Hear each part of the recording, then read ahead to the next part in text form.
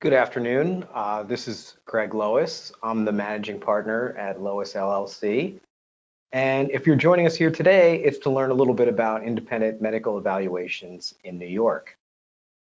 I'm joined today by my partner, Tashia Razul.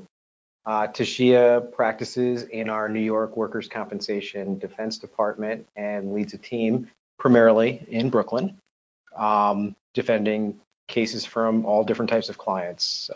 But it seems like recently it's been a real concentration in construction cases. Yes. Fair? Yes, fair enough. Well, thanks for joining me here today. This is our live monthly webinar on New York workers' compensation topics. Today, our topic is getting the best independent medical evaluation you can for your case, which is incredibly important in New York workers' comp cases. This is totally live. We are sitting here answering your questions live, so please send us questions. I can see questions popping up on our dashboard over here, so please do it as we go. And I'll try to answer questions, and we'll try to answer questions, I should say, as we go through at the end. I won't say your names, I'll just say your first name. I'll repeat your question, and then we'll try our best to answer it. Sometimes we agree, sometimes we disagree. Right. That's what makes it interesting. Yeah, agreed. All right, so I was joking around with Tashia before we started today. I said we both have to make sure we have our Lois merch mugs in front of us, which we do, so we're all set. Again, let's have a little fun today. Please feel free to ask us your questions. Let's talk about some of the basics before we get into the more interesting parts of this topic. When do we get an IME? There are several circumstances under which we can get an IME. And keeping in mind that an IME is probably one of the most important things in defending a claim because it addresses the claimant's medical condition. Right. So we can get an IME to contest degree of disability. If the claimant's doctor is finding him at a total, which they always do, we can get an IME to contest that. We can get an IME to comment on additional body parts, that is causal relation, when they're raising a new body part every month. Right. We can also get an IME to contest treatment. You know, the claimant's undergoing excessive therapy, requesting number of surgeries. So we can get an IME commenting on the need for those treatments. We can also get an IME to comment on whether the claimant is at maximum medical improvement and it's time for permanency. Because truth be told, if we don't get an IME to initiate that process, the claim's going to go on forever. I mean, this jurisdiction is crazy. People can treat 4 or 5 years for a back sprain or a knee injury with no hope of the doctor ever finding them at maximum medical improvement. Exactly. So that's why we need that IME. Right. Okay. So let's talk a little bit about our preferences in obtaining an independent medical evaluation. What do you look for? I look for a good doctor. Okay. I need someone who's qualified in the appropriate specialty, who has a lot of experience, who is more experienced or more credible than the claimant's own doctor. Because keeping in mind, the IME doctor is going to be seeing the claimant once, twice, maybe 3 times in a claim. He is performing his examination based on his review of the medicals and what the claimant tells him. Right. So we need an IME who's going to review all of those medical records, who is going to document what they find, who is going to incorporate them with his physical examination of the claimant. We need an IME who is also has a keen eye for prior injuries or conditions that can contribute to the claimant's current condition. Most importantly, we need an IME who can pretty much stand up for himself in a deposition. Right. In That's not easy. Cross-examination. It's not because claimants' attorneys love to ask them about possibilities. Isn't it possible that this could happen? Isn't it possible that that can happen? So we need a doctor who can testify as to what is in his report, and in cross-examination just maintain that opinion and provide a basis for them. Right, and it's important to note that the cross-examination of our IME physician is going to take place out of court. Yes. And our adversary is going to throw hypotheticals. They're going to throw counterfactual questions at them. They're going to say, well, doctor, if you had known, and do anything they can to get our doctor to waiver. So I agree with you. I think I want a qualified doctor. I want someone with board certifications, that type of thing. But then I really want someone who's going to stick to their guns and stick to the 4 corners of their report. Absolutely. And not, go on a intellectual journey, so to speak, with our adversary counsel, leading them down a path to changing their opinion on the fly. And we've actually seen that happen. Oh yeah. Right? Oh yeah. Yes. So we'll talk about this maybe a little later on, and we talked about it in our earlier session. I mean, we definitely believe that after a while, IME doctors need to be put out to pasture. Maybe they get worn out, they get tired. They're sick of fighting this fight, and they get beat up Yes. almost all the time by our adversary. I mean, our job as attorneys is to defend the doctors as best we can, but they just get almost the questions just become one after another, and they're constantly being challenged on their opinions. And at some point, I feel like they've given up at some point. They give up. Yes. They give up. So yes. there is a life cycle to it. And after several years of being a professional witness, essentially, we find that they are not reliable anymore. Yes. Right. All right. Let's talk a little bit about setting up an exam. And the reason I think this is a good topic or a good thing to touch on is because this jurisdiction has got a crazy amount of regulations and rules regarding setting up the IME exam. Yes, and forms that go along with Sure. the regulations and rules. So let's look at the forms that are needed quickly. So there's an IME 5, which tells the claimant there's an IME scheduled. There's an IME 3, which is the cover document for the medical records that are being submitted. Then there's the IME 4, which is the cover to the actual IME report. And all of these are necessary. If one of them is missing, the claimant's attorney can challenge the validity of the report and seek preclusion. Right. It's also important that the schedule and timeframes are abided by. The claimant must have notice within 7 days of the IME. Also, the service of the report, that's very, very important. It's one of the main reasons for a report being precluded. It must be served on all parties in the same manner within 10 days. Right. And that's very important. And the all parties is tricky. Yes. Oh, absolutely. So all parties, it has to be the claimant, his attorney, and all of his treating doctors within the past 6 months. Right. Now, as we know, these claimants go doctor shopping. Sometimes they go to 4 doctors a month. And when you're looking at the records, they've treated with 10 plus doctors in the past 6 months. Right. The other challenge is they're treating with the doctors, and the doctors are not submitting their reports until after the IME or the IME scheduled. And There's no way we could have known. Exactly. But they still argue that the IME report should be precluded because it wasn't served on the doctors. So it's really a big challenge in getting all of these lined up, but it's something that's very important that should be focused on because it's the number one reason that IME reports are precluded. Right. All right. The other challenge we have in New York, so we've got a lot of forms that need to go to the doctors. We've got timelines. We've got rules, regulations. The other challenge is what we can and cannot say to the physician that's evaluating the claimant. It's interesting because this is technically our doctor, and we have limitations in how we can interact or communicate with our doctor, right? Yeah, I mean, severe limitations. Yes, and it's not the same on the claimant side. They can call their doctor up and say, hey, this is what I need you to say in your deposition this afternoon. We're not allowed to do that. Anyway, that being the case, we can send them an IME cover letter, something that's drafted, by us or the carrier, and it details all of the information that the doctor should be looking at and the questions that we need him to address.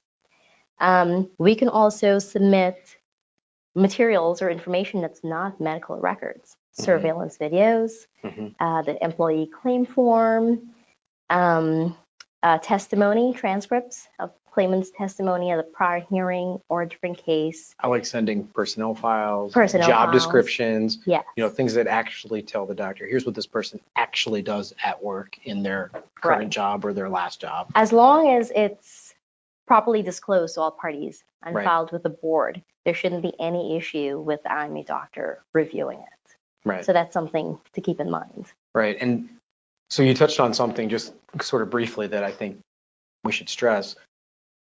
The greatest opportunity to really communicate with the IME doctor, beyond just all the things we're sending to them, and besides just who we're picking, right? Because that's one big signal.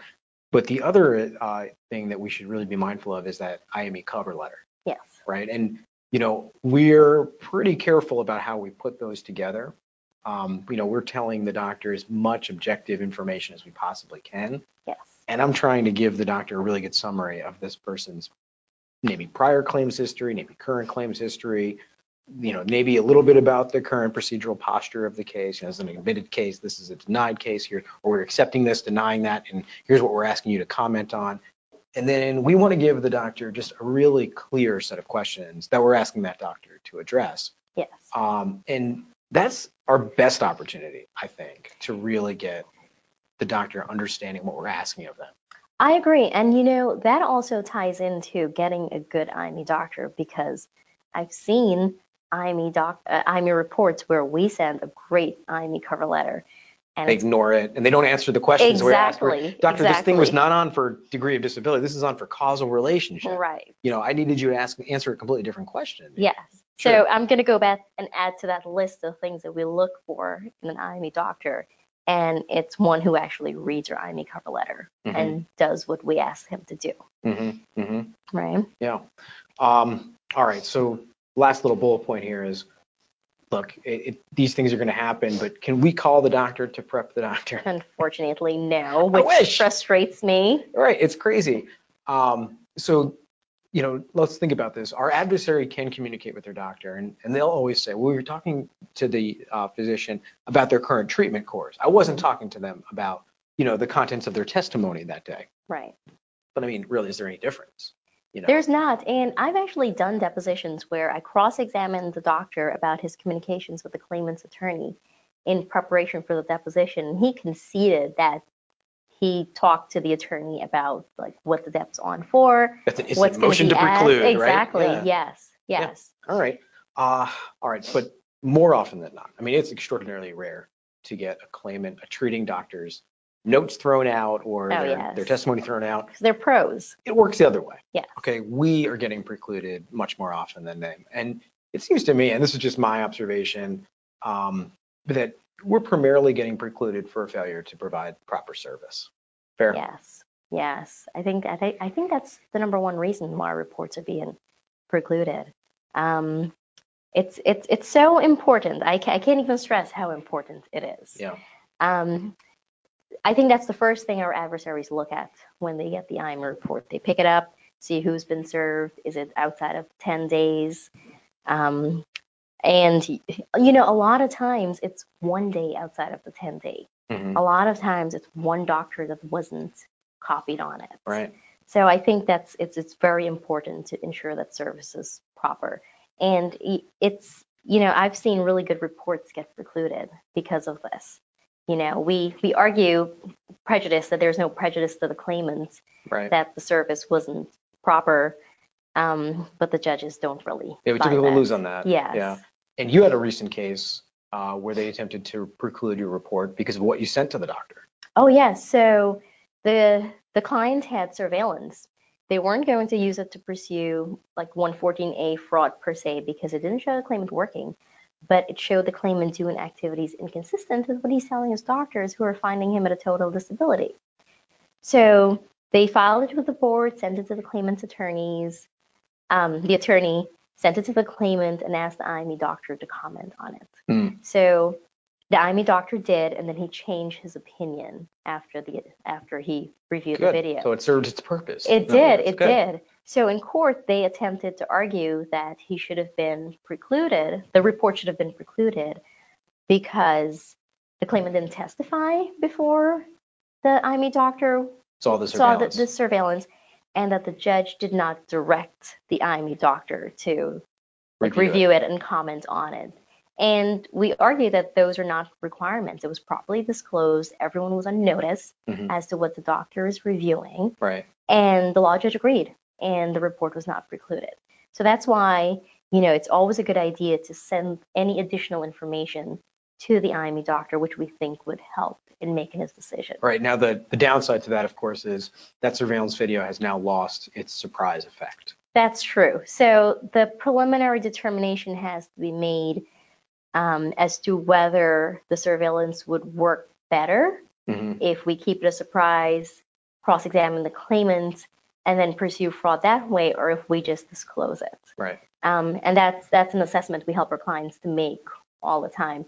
And it also depends on like the judges or the hearing points. So our familiarity with those also help in making a determination. Right, right. All right, so last thing before we move on, how about when your doctor's been precluded? Again, it's the most common outcome. Yes. And your doctor's been precluded. Any advice? Yes, cross-examine the claimant's doctor. We don't lose that right. Don't waive it. Right. Usually the adversaries argue that the issue is not joined because we Yeah, no we have longer nothing in have an opposition IME. anymore. Exactly. Sure. But the regulations actually say that we're entitled to, or we have the right to cross-examine the claimant's doctor, and the judges must adjourn the case for that. Now, I've seen most judges do it after we put up a fight. Yeah, explain to them, hey, this is what the law actually says. Exactly. Sure. But we've also prevailed on the issue in appeal, so it's something we should definitely move forward with, Mhm. and also immediately schedule a new IME and Right. fix the first problem. Right, right. Okay. So this slide just says, hey, remember, they prepare. Yeah. And, I threw this slide in here because there's two things that I think should be discussed. First, as much as we can put together great IME cover letters and materials for our doctors, just remember these claimants, there are videos on YouTube that they can watch that prepares them for how exactly to go and represent themselves to our physicians. And I'm certain that some of them are doing it. I know from watching some plaintiffs' attorneys, either presentations at like bar events or just, from my knowledge, where they're telling their claimants, their clients, their plaintiffs, keep a pain journal. Write down something in it every day so that you don't lose touch with your pain. Because, normal course of healing, you sort of get acclimated to whatever your condition is. And then after a while, it starts to become normal. But not if you're keeping a pain journal so you can remember every ache and pain and every problem you've had. And so that's something to be a little bit thoughtful about. And the other thing or you can like make it up and study it for the IME also. Yeah, well, you know what I mean. Your attorney gives you your pain journal and says, here you go. And the other thing that's happening in New York is there's an organization called IME Watchdog, which appears to be staffed by former paralegals from plaintiffs' practices who go with the claimants to their IMEs and then sort of create a counter IME report, which says all the things the IME doctor didn't do or didn't do correctly while evaluating that claimant, to sort of present some sort of countervailing proofs. So far, none of them have come into any of our cases. We just say that's not a witness that I'm going to hear. We've been successful with that, but it also seems like an outgrowth of a case that has maybe a very viable third-party claim where there is an actual tortfeasor and they're trying to protect their third party as best they can. So that's just something to be mindful of in New York. All right. One question we get all the time, and it happens in almost every case: claimant misses an IME. Use it to our advantage. Sure. If they're missing the IMEs, they're essentially failing to cooperate with our investigation of their condition in the claim, right? And the medicals are the basis for awards for them to get indemnity benefits. So if we're not under a CCP, let's just say we accepted the claim and we've been paying him voluntarily and he's not attending our IMEs, we can suspend benefits unilaterally.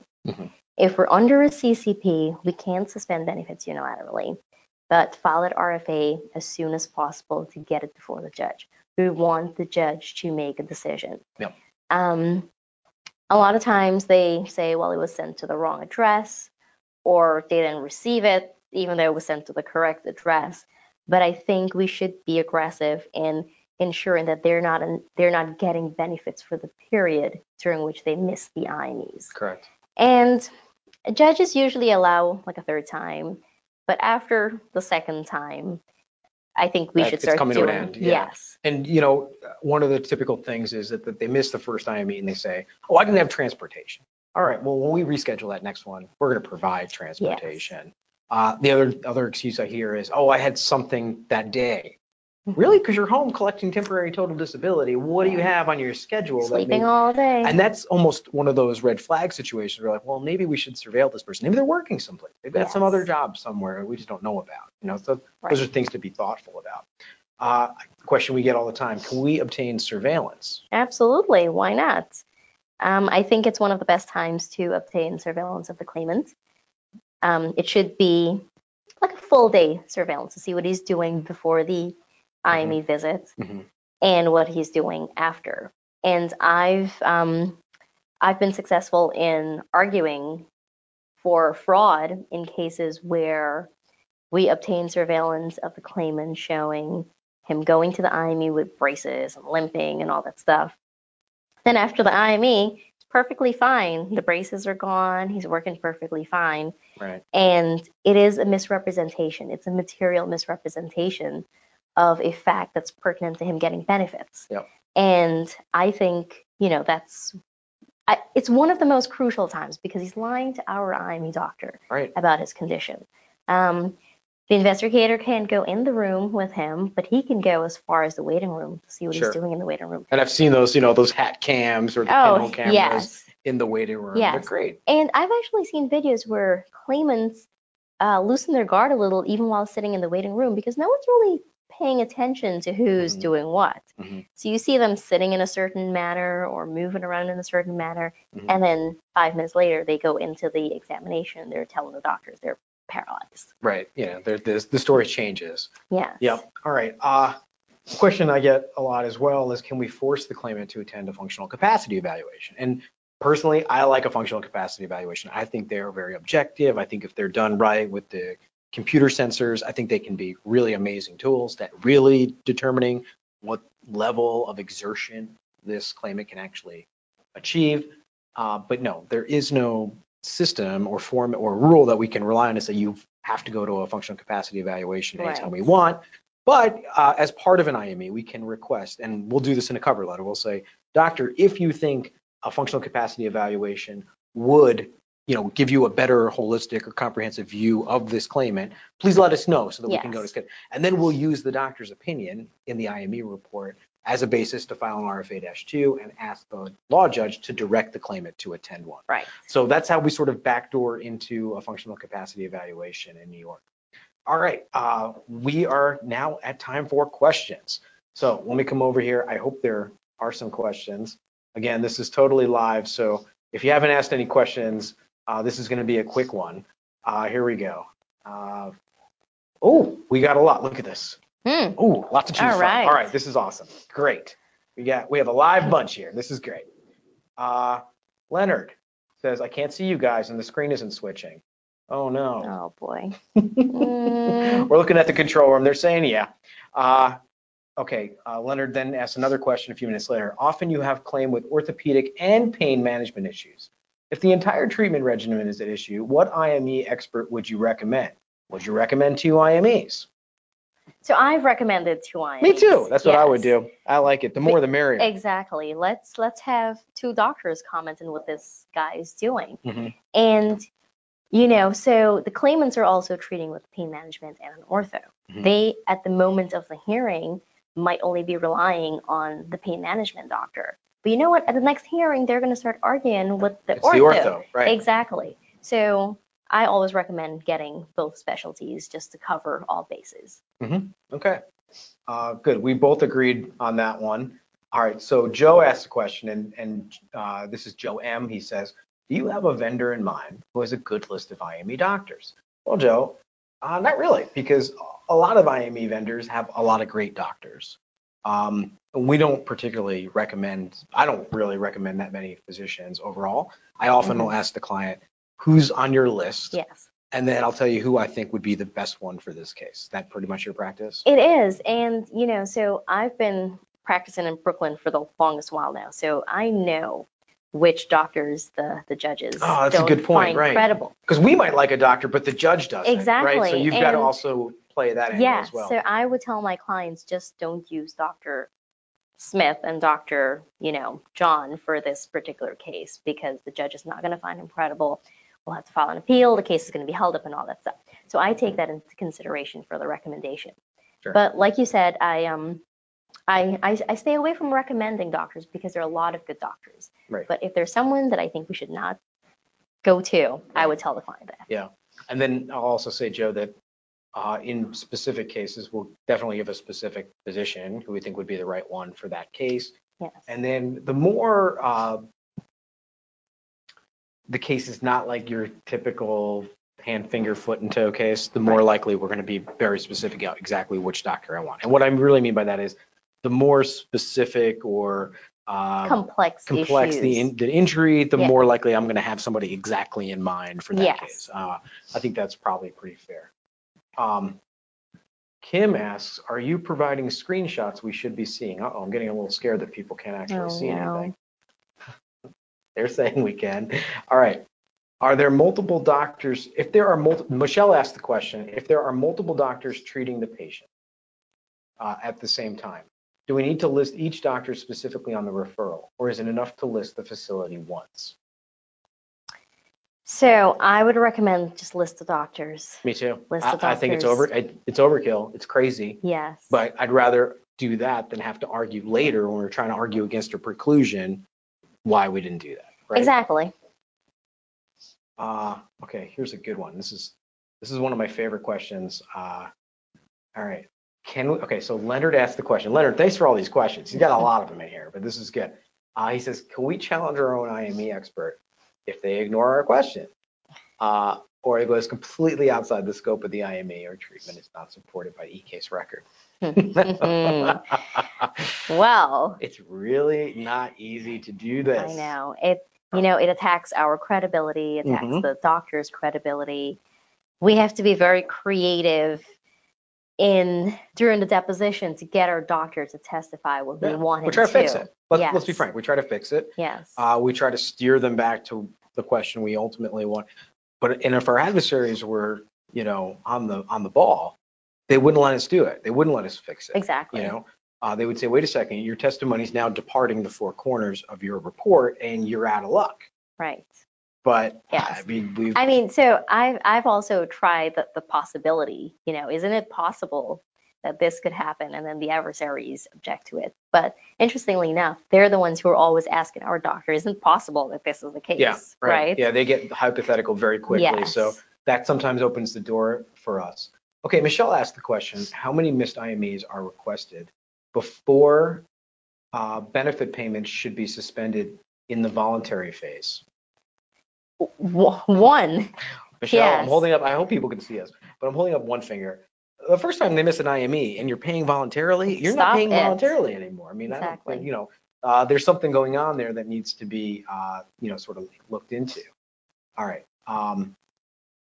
Gail asked the question, should you file the RFA2 after one missed IME, or should we reschedule, and if the second IME is missed, then file the RFA-2? All right, so that's more of a tactical question. When do you start filing your RFAs for missed IMEs? So I start filing them after the first one. Yeah, me too. Because why wait? Yeah. Okay, and let's talk that out, because I think RFA2s are cheap to file. Yes. They're easy. Yes. You file it, pretty much it's going to be like 3 months before it gets listed anyway. Exactly. And maybe now they've missed the second IME. Right. So by the time it comes on for the first missed IME, I'm arguing there's been 2 now. Exactly. Judge. Fair? Yes. Yeah. Or in rare cases, they get scared and then they go to the IME and then, the issue is resolved by the time the hearing comes up. Right. But I agree. After the first one, let's just do it. Yeah. Yeah. And, that's a situation where, the RFA-2 is going to be completed by a paralegal. It's not going to cost a lot of time, effort, blood, or treasure to get that filed. So, from a guiding a client perspective, I'm always thinking, hey, what's the most aggressive thing you can possibly do? Also, what's the best use of resources? Because we don't just want to, file every RFA-2 you could possibly file. But I think that's a good example of, trying to be really aggressive about that. Lauren asked the question, does the surveillance video have to go to all doctors? I was told only to the IME doctor. No, submit it to the board. To be. So that's going to get to every doctor. Yes, so it has to be filed with the board. It has to be sent to the claimant and his attorney. And usually what I do, if I'm doing it on behalf of the client, write a letter to the adversary saying, here's the surveillance video. Send it to your client's doctors and have them comment on it. Yeah, and the reason for that is because it's going to be a non-scannable object. Exactly, yes. It's not going to be actually present for them. But yeah. All right, Joe M throws us a bone here and he says, we can see you just fine, guys. Good presentation. All right, control room. All right, there's a lot of thumbs up over here. All right. Kathy says, and this is the last question we'll take, is the client waited 6 years to ask for a perm evaluation, but the claimant had already been at MMI pending total knee replacement. I don't know, this question, maybe I'm missing part of it. Hold on a second here. Client waited 6 years. It's a little bit, you know what, Kathy, email me this question because I think we're missing like maybe a sentence in here. Maybe you're asking me who should do the evaluation for a total knee replacement. I think that would be an orthopedic physician. Yes. Right? Of course, 6 years of treatment for a knee replacement seems a little out of control as well. We need that IME now. Okay. All right. Those are questions. Thanks for sending us in your questions. I really appreciate it. It makes it a lot more fun when there's a lot of questions like that. Yes. So that was great. All right. Please join us next month. Next month, we're going to talk about a fun topic. And that topic is going to be determining exposure in individual cases. So we're going to talk about scheduled loss of use cases, which are relatively straightforward. We're going to talk about loss of wage earning capacity cases, which are a lot less straightforward. And we're going to talk about ways of minimizing exposure and also just pricing out cases with both scheduled loss of use injuries, that's hand, finger, feet, toes, knees, elbows, shoulders, and loss of wage earning capacity cases as well. That's it for this month. Thanks for joining us, and I hope we see everybody in November. Thanks. Bye.